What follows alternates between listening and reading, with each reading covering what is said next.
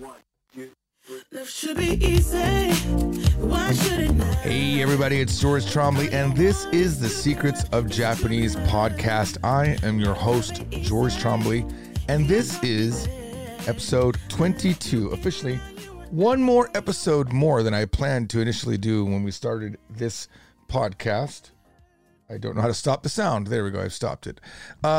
One more than I initially intended to do. We were going to do just 21 of these. That was the initial premise, was we'll do 21 days of publishing and see where it goes. And I really have liked where it's went. So I have just committed to another 21. So we're going to have at least 42 episodes every day, no matter what befalls me or my family. I will try to do one of these episodes. And today something happened that I talked about on my main channel, Japanese from Zero to Extent. So I'm not going to talk about that here. Let's just sum it up and say that one of the most important things I've ever made in my life got counterfeited and was being sold at a lower price on Amazon, and that has cut our sales down by half for the last 2 months. And it affected me. So I made a video about it, but I don't want to talk about that now. You can go watch that stream if you'd like. I don't want to talk about that drama. What I would like to do instead is not do what I was originally planning to do today, and just give a little bit of history of where I am, how what I wrote became what it is, with a kind of, it'll be a little bit off the cuff. I'm going to just try to remember back 22-ish years ago. We'll start there. First, we'll start with, I guess, a little bit earlier than that. I have been married to my wife now for over 25 years. It's the longest relationship I've had in my life, and I've lived in a house with her for longer than I've lived anywhere in my life. It's a very special relationship for me. Her name is Yukari, and you heard her yesterday for the first time live on episode number 21. Where she was reading in the background. Now, she doesn't like to be on camera, so she's very, very rarely on camera, but she's never had a problem being on voice, and she's also never been a problem really digging deep into grammar and helping us make these books what they are. So we had gotten married. She is 8.5 years older than me. When I met her, I was 22 years old, and she was 30. I was a tour guide for the Japanese tourists here in Las Vegas, and these two girls came in on a tour, and I met them at the airport, and I'd kind of like taken a nap right before that. So my hair was a little bit messy, and she had quoted saying later on, you were just one of those typical tour guides. That was her impression, at least. And even though, my hair was a little bit messed up, I was attempting to be funny and charming. And there was 4 other people on the tour, I remember, and 2 other couples, and then these two girls who would not laugh at any of my jokes. And I remember we got to the hotel, which is this big pyramid hotel in Las Vegas called the Luxor. And I was trying to make money by selling them a tour. And I was a very good salesman with the Japanese. I could sell a Grand Canyon tour. I mean, it was like shooting goldfish in a barrel. I think that's the phrase. But it was an easy thing to do because back then there was no internet. And Japanese people would buy this magazine called Rurubu, and they would come in and they would have this idea that they wanted to go to places, but they didn't know how to get the tour. They weren't booking ahead of time. So they came with the idea that they wanted to book. And you could make $5 to $10 ahead by selling them on the tour. So I always sold Grand Canyon, Death Valley, night tour. Well, these 2 dumb girls didn't want to go on any tours. So they were killing my mojo for selling the other 4 people. So I did my best to get them up to their room right away. That was what I did. And then I sold the other 4. And I just got rid of those dumb girls, and I was trying to leave the hotel to get back to the office, and I got a message from the office, which back then was on a pager. Okay, this is 26 years ago, okay? So maybe 27 now. I got a message on the pager. It was 911 from the office. That means no matter what, drop what you're doing and call. So I called. I went to the front desk. No one had cell phones. That wasn't a thing. I called the front desk. I went to the front desk, at the hotel. I said, hey, would you mind loaning me your phone? I have an emergency. I called the office, and it turns out that 2 of the customers out of the 6 had gotten their luggage broken into. And I knew it was those dumb girls. That's exactly what I thought. I thought, and I told them, I said, it's the two girls, isn't it? And they're like, yes. Like, oh, these dumb girls. Like, I just didn't like these two girls. So I said, look, I'm on the way home. Can someone else do it? They said, you're the only one. So I reluctantly went up to the room, and I swear the whole time, I was pretty young, I was like 22, and I thought, these girls are just, I kind of doubted them. In my older age, I trust people nowadays. Like, I assume people are from the very beginning telling the truth. But in this particular case, I thought, you know what? These girls are just trying to get insurance money. That's exactly what I thought. I thought this is a scam for them to get insurance money. So I knock on the room, and Yukari, who I found out, who ended up becoming my wife, I found out that was her name. I didn't know it then. I found it out after, but she answers the door, and I go, okay, hi, I'm George. I'm just going to come in and take some notes for you, and then we'll make a police report. I come inside, and of course I just believe they're lying, but her friend is crying. And I am not good when women are crying. When I start feeling so bad, I knew then it was real, because I just, in that time in my life, didn't think people could ever just cry on demand. And her luggage had been opened, and all of the zippers had been opened up, and things were obviously missing. So I start, taking down, what was missing, and I was asking what their value was. And I guess I was trying to be like an insurance guy, and she would say, oh, 9,000 yen. It's okay. So 18,000 yen. And I was just writing higher values as if that was going to help.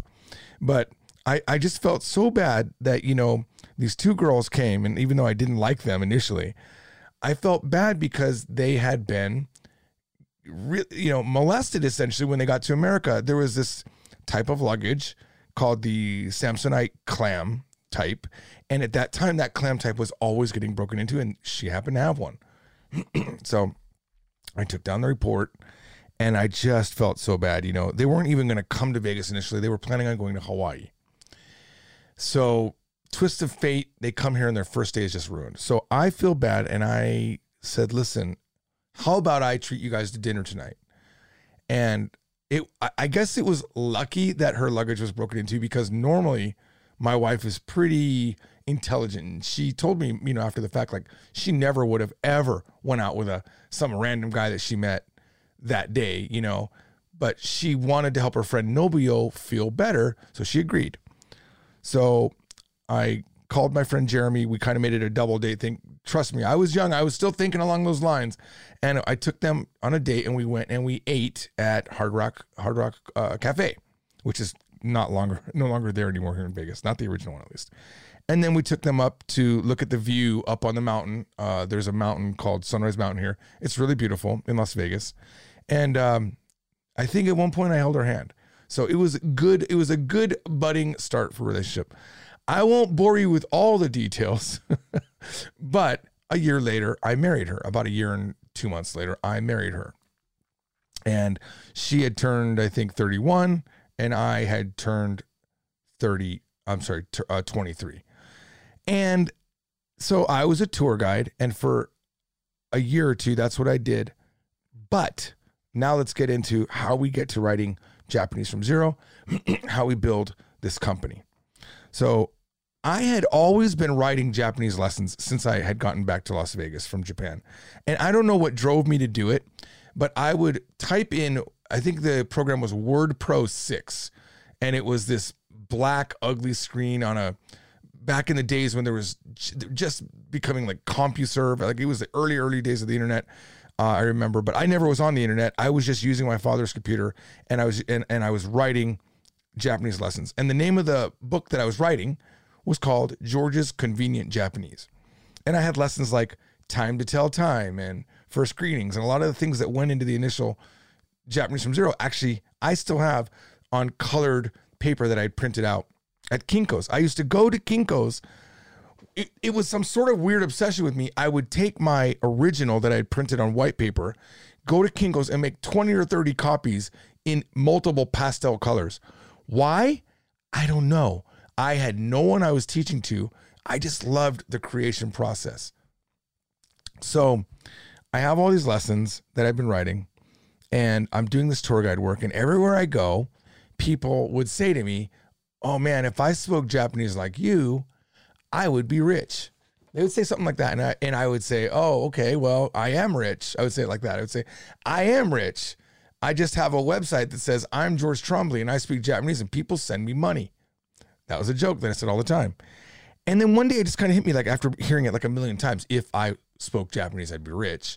I thought, you know what? It's a business opportunity. Maybe I should actually just teach Japanese. I believe that's what my thought process was. Let me make some money. So I had thought that, but I hadn't done anything with it until one fateful day when I was late to work. As always, by the way, I was late quite a bit. I was always what they would say in Japanese, giri giri. Giri giri means just in the nick of time. And the manager of my company, Mr. Kawamura, was angry that I wasn't early. That's what he wanted me to be, was early, not on time, but early. And he typed up the letter, and in the letter it said, you are suspended for a day, and the next time it will be 3 days, and the next time after that you will be fired. We pay you 3 hours, I think was what he wrote, or we pay you enough money so that you can come a half hour early. I'm sorry. And that wasn't true. I'm a little bit of a rebel, but hey, that wasn't true. You got 2.5 hours or 2 hours. I can't remember what it was, but it wasn't enough. It was just enough to get to the airport, pick up the customers, bring them to their hotel. They were wanting you to work basically a free half hour. And my way of rebelling was to get there exactly on time. Although I'm not trying to make it look like I'm something like I'm not in the right here, because I definitely needed to be more on time. But I took that day off. That next day, I was very, very angry. And I realized I'm not happy doing what I'm doing as a tour guide.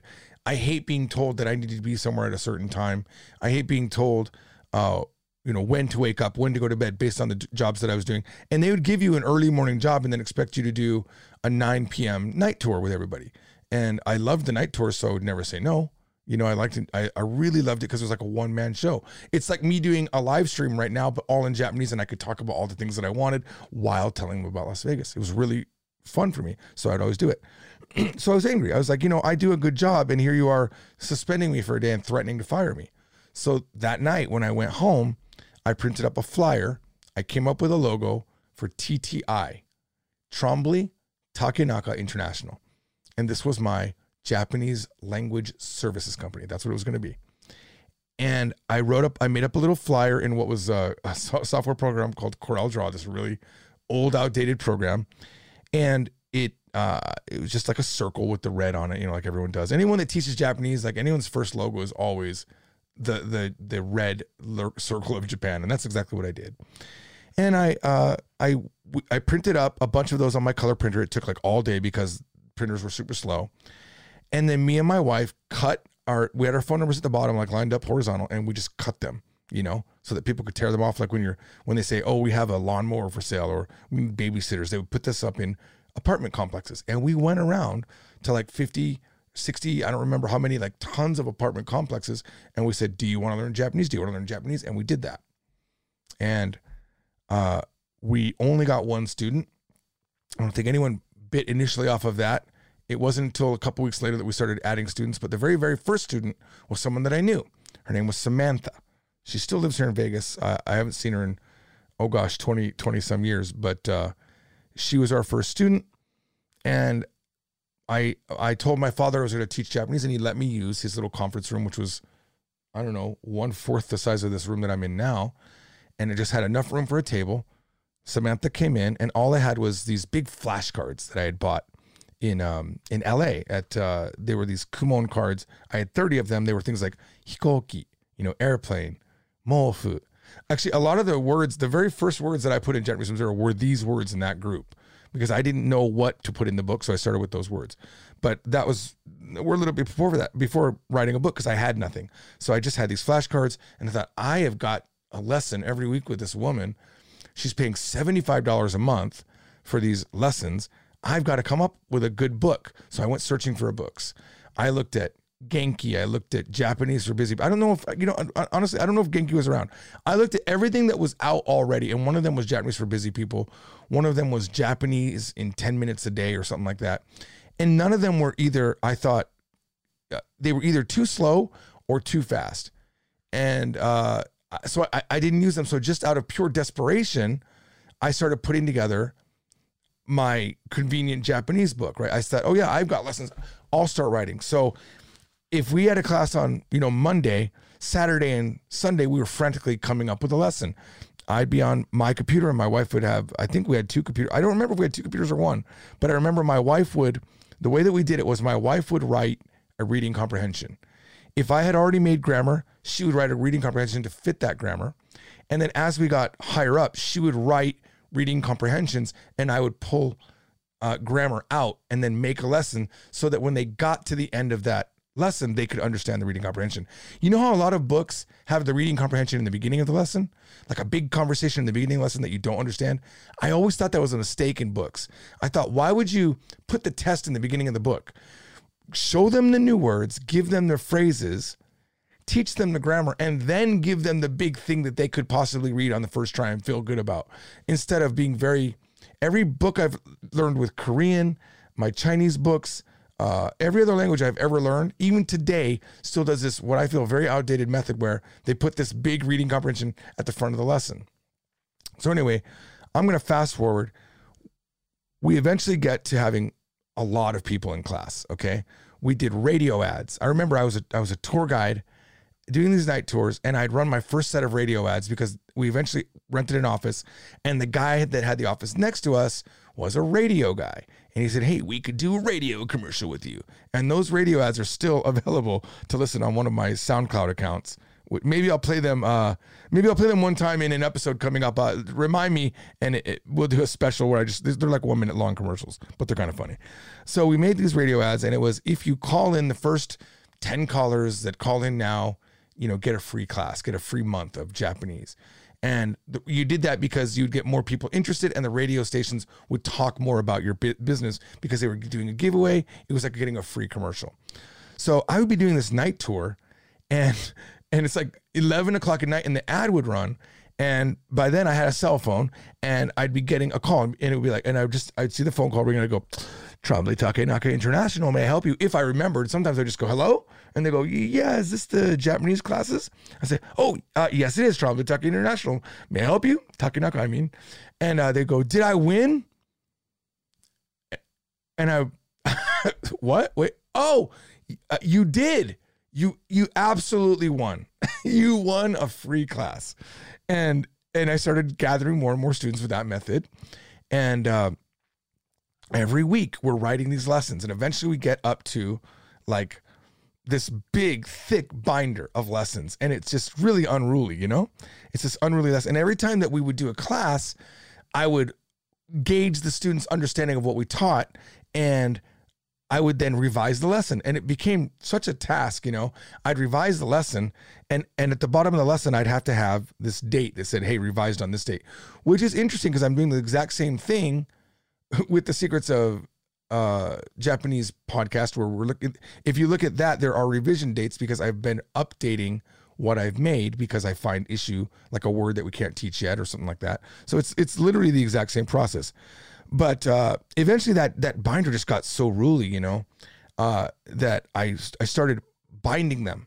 I would bind the lessons by hand. We would punch holes in them with an Ibco machine. It's called an Ibco machine. You put 25 or 30 holes in it.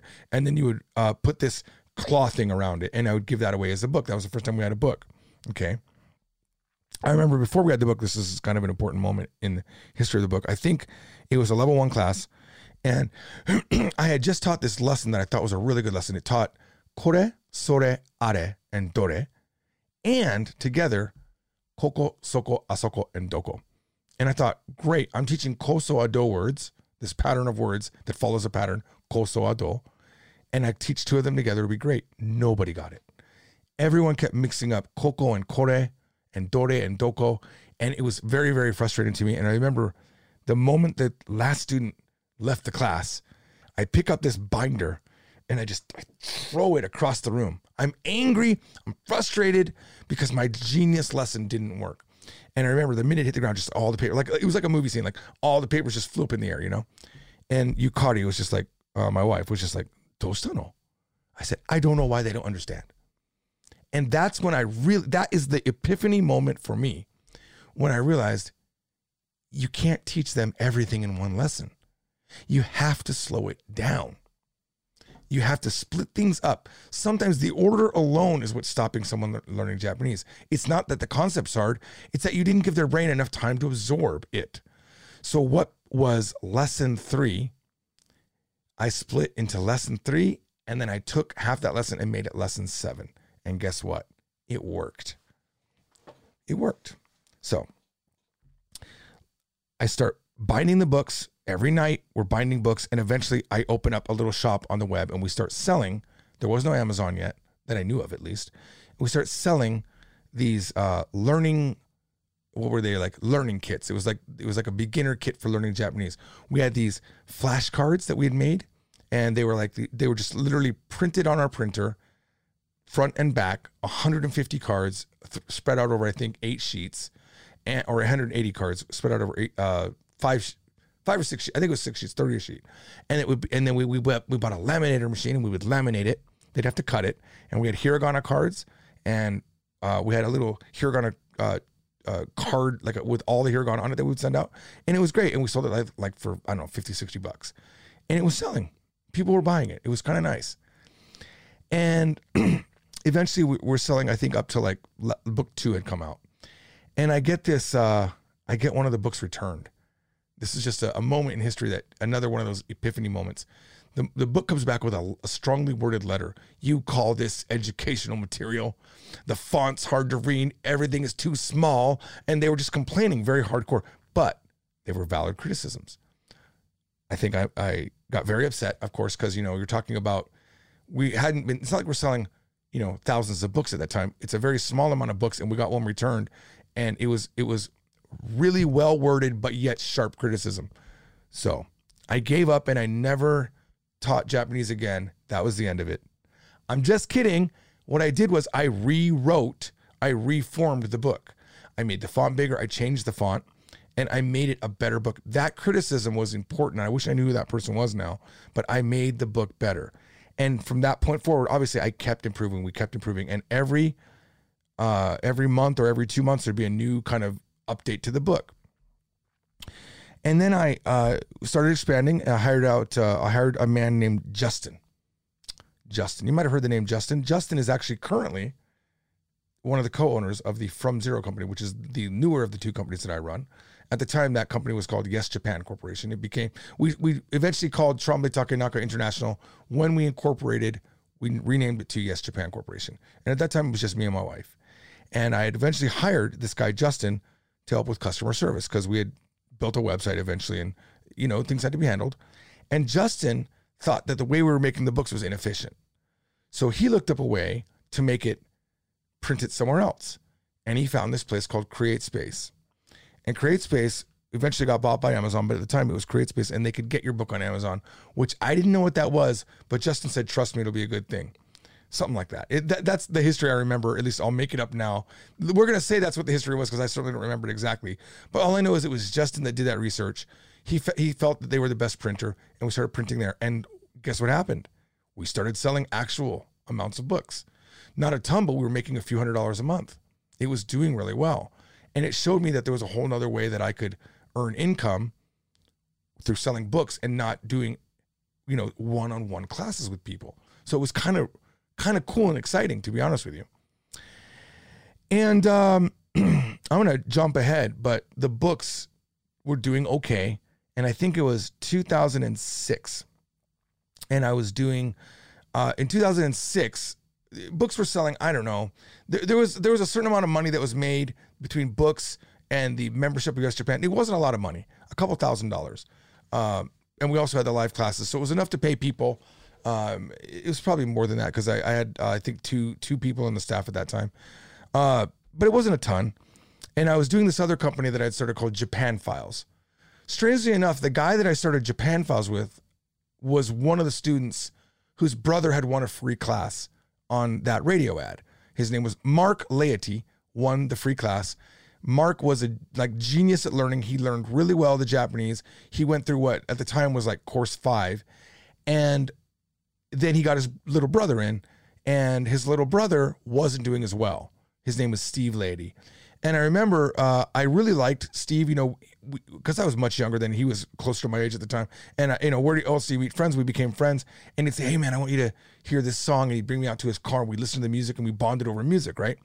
And one day, I remember before we were really, really close friends, I was distraught that, Steve wasn't doing well. He wasn't the superstar like his brother was. And he wasn't really remembering the lessons. So I took him out in the car that night. I said, hey, let me talk to you. Let's not do the music thing right now, but I think you should quit. I said, I think you should quit. You suck and you're not trying and you're probably not going to get good. So why don't you just stop wasting your time and money? And I meant it. I really meant it. I'm not the kind of guy that can flower things up. That's Justin. Justin, the co-owner of the From Zero Company, is a very politically correct man. I cannot do this. I am just going to tell you how I feel. Well, that turned the fire on for Steve. He then started crushing it. He said, and he tells me to this day, said that was the day that I realized I had to do better. And he did. And at one point, we kept meeting up in the car after and just chilling for a while. He's like, hey, we should start a music company. And that became Japan Files. Now, during Japan Files, this part of the history is a little bit, maybe too much information, but I hired a man named David. And David was helping us do press releases because we were introducing music to America. Eventually, we had released like 25 CDs. We brought Morning Musume to America. We brought Gito Gamesh to America. Every year we were bringing multiple bands to these big anime events. It was a ton of fun. But he said the books needed new covers. And that was the first real big switch for us. Once we made the covers prettier with multicolor and professionally designed anime characters, wow. Sales now we had a viable business. They started doing really well. I'm going to really jump forward now because I don't want to bore you with the details. That was doing well for a long time. Japan Files eventually failed a few years later, and I was stuck with just the books, and I was desperate. It was 2012. Things were not going well. Yes Japan, which had been the website, which had been the leader in all of our economic success, we were making enough money to have, I think, 5 employees at that time. And it was just, we were doing really great in 2000, up until 2012. And as you know, the economic crisis happened in 2008. That's when, well, maybe you didn't know, but it's called they call it the Lehman shock in Japan because Lehman Brothers collapsed, and that led to a bunch of other big collapses when the housing market, it was a big housing market thing. You can watch the big, what is it called? The Big Short, if you want to know about it. But that started in 2008, and we were still good until about 2012. But our members on Yes Japan were just slowly decreasing. And as it got worse and worse and worse over this long period of time, people were not paying for the website. And we started not having enough money. We never had enough money in book sales at that time to keep staff on. We had the website. That's all we had. So eventually I decided I had to quit Japan Files, which was a suck on the money. It was just sucking down all of our capital. I was doing a bunch of interpreting work at that time. I would do months of interpreting where for Varian Medical, and Varian Medical would pay me $12,000 a month to interpret for their classes. It was amazingly good money, and it saved my companies for many, many years. But there was a point where I just couldn't keep going, and I had to close down everything but the books. And that's when I started doing videos like we're doing right now. Now, I'm not, okay, some of you are listening on a podcast, but you might not know this. I'm also simulcasting. I'm streaming this also live on a YouTube channel. It's my preferred format is YouTube. So I talk to people on YouTube. I teach them Japanese directly on YouTube. That's what is on the Japanese from Zero channel that has over 200,000 close to 200,000 subscribers right now. But right now I'm on my little private channel, which has about 2,500. Just because I like to talk to the people. So that's when it really starts to do well, because I'm talking to people, and in the beginning of every video it says, hey, I'm George Trombley, author of Japanese from Zero. And people started seeing that, and they would go and they would buy the book. And for years, I just did random lessons where it wasn't structured. And then this will be the last big turning point for us, I would say, probably. Some guy in Australia, a Japanese man, called up and he said, I love your videos. I show them to our students all the time. We are a Christian school, a Catholic school, and it's an all-girls school about like ages, I think 11 to 14. And I got a little bit nervous. I got a little bit of a skip there because he was showing my videos to these impressionable children, and my topics were always very random. And you never knew when I was going to say, and I'm get ready for a word here. You never knew when I might say the word penis, because there was an episode where we talked about the Yakuza, and the topic came up, and I didn't hold back, and I talked about penises, which came up in a discussion. I'm sorry that this is a little bit racy, but I got really worried.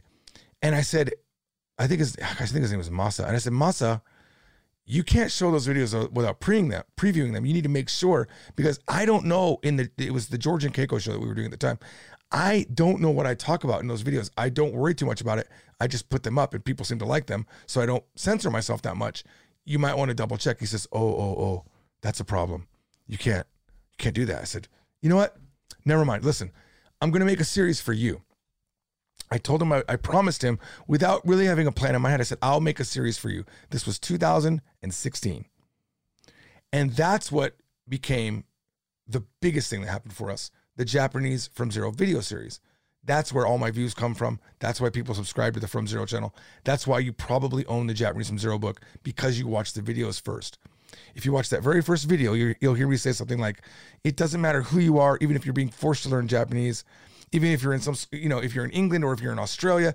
I specifically say Australia because I know that that's who I'm making it for. And that was the first time that I taught what was in the books in order. And it was the first time that I didn't talk about penises randomly, okay, to be open. And that is when we really started crushing it. If you go read the reviews on Japanese From Zero, the majority of those reviews say they love the videos on YouTube, okay? So the videos drove the book sales, and the book sales drove the videos. So it's always been this nice, good balance. Now, what happened today, and what's been happening over the last, I guess now since September, is ever since we started doing Kindle editions of the books, it's been much easier to pirate the books because it's a digital copy that's out there. And Kindle is a joke in terms of protecting the book, the work. There, even if you put DRM on it, it's just not protectable, okay?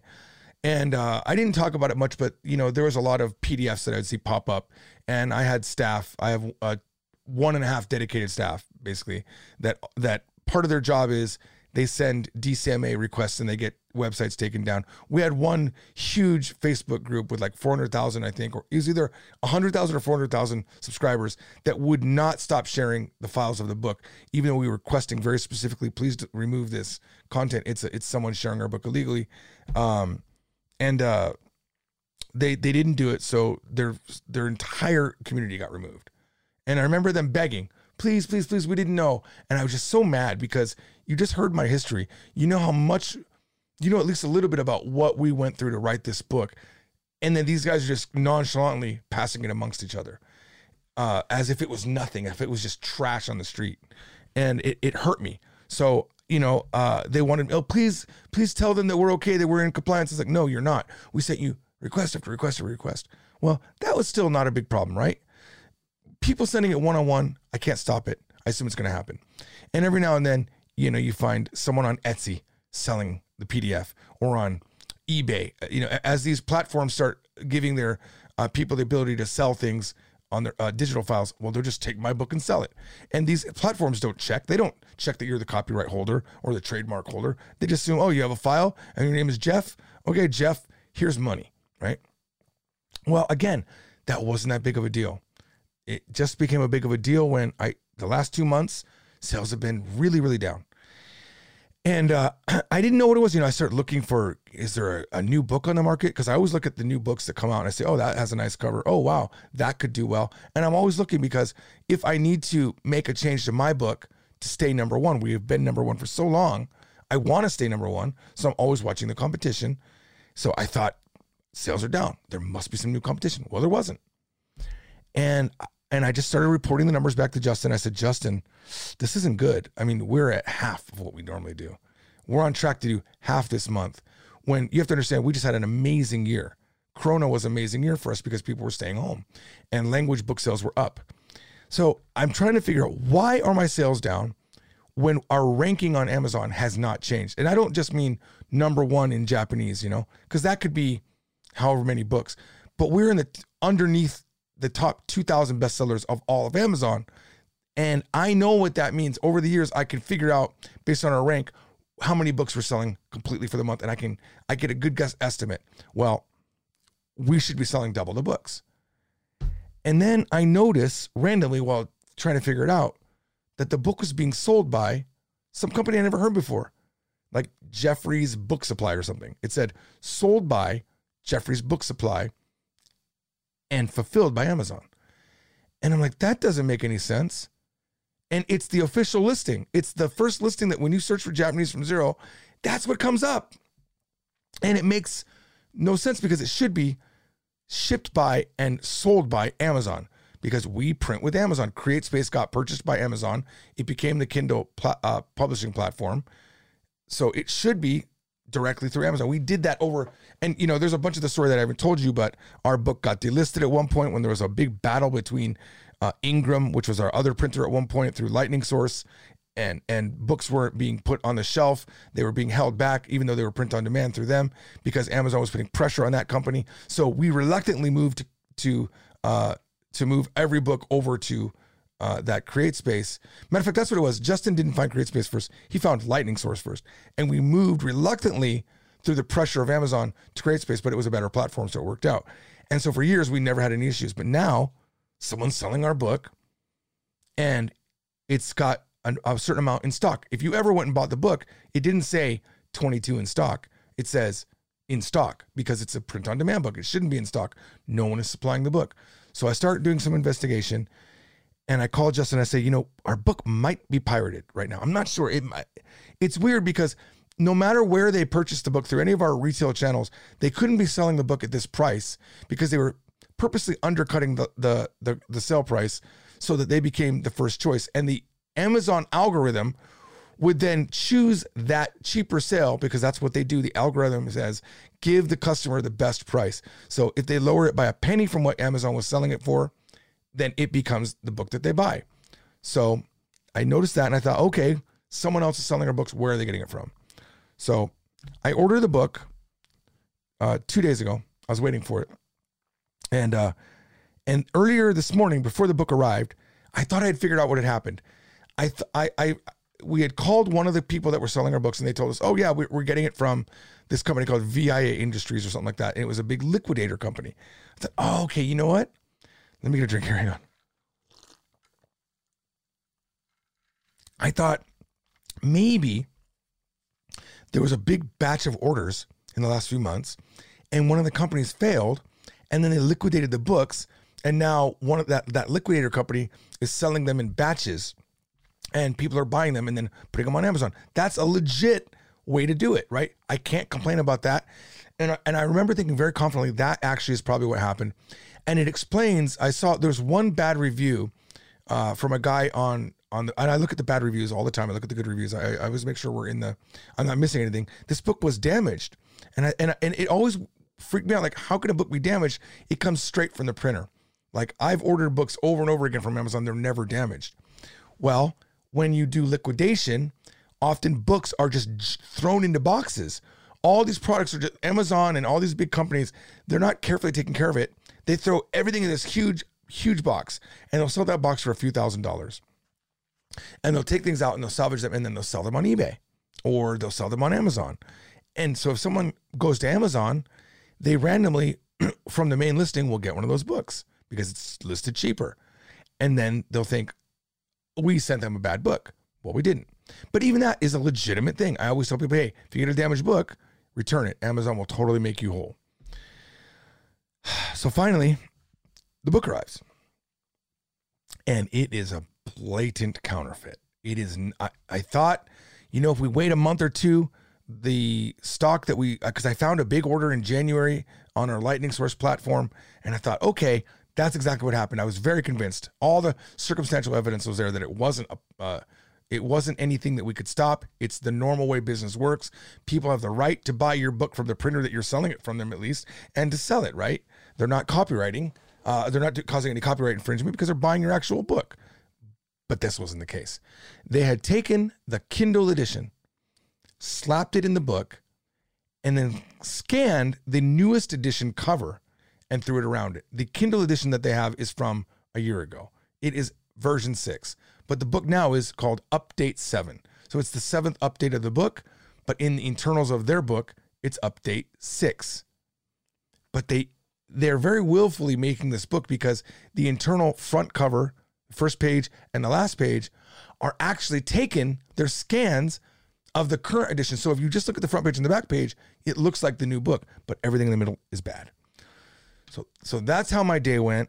That's what happened. We are working on it. I didn't mean to get too much into that detail because I made a whole video on it, but hey, the passion got to me and we did it. And everyone today in the live stream on the Japanese from Zero channel was absolutely amazing. I'll tell you right now, there was at one point 810 people watching. That's a record for me, and I appreciate everyone really wanting to care about what was happening. I appreciate everyone that was up there. I know that I'm speaking to a much smaller audience right now, but I just want to let you know that if you had watched that other video, I'm doing okay.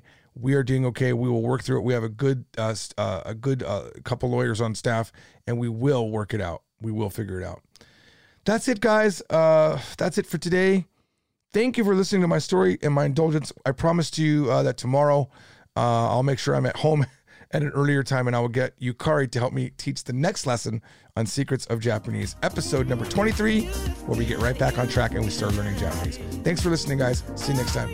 Bye-bye. You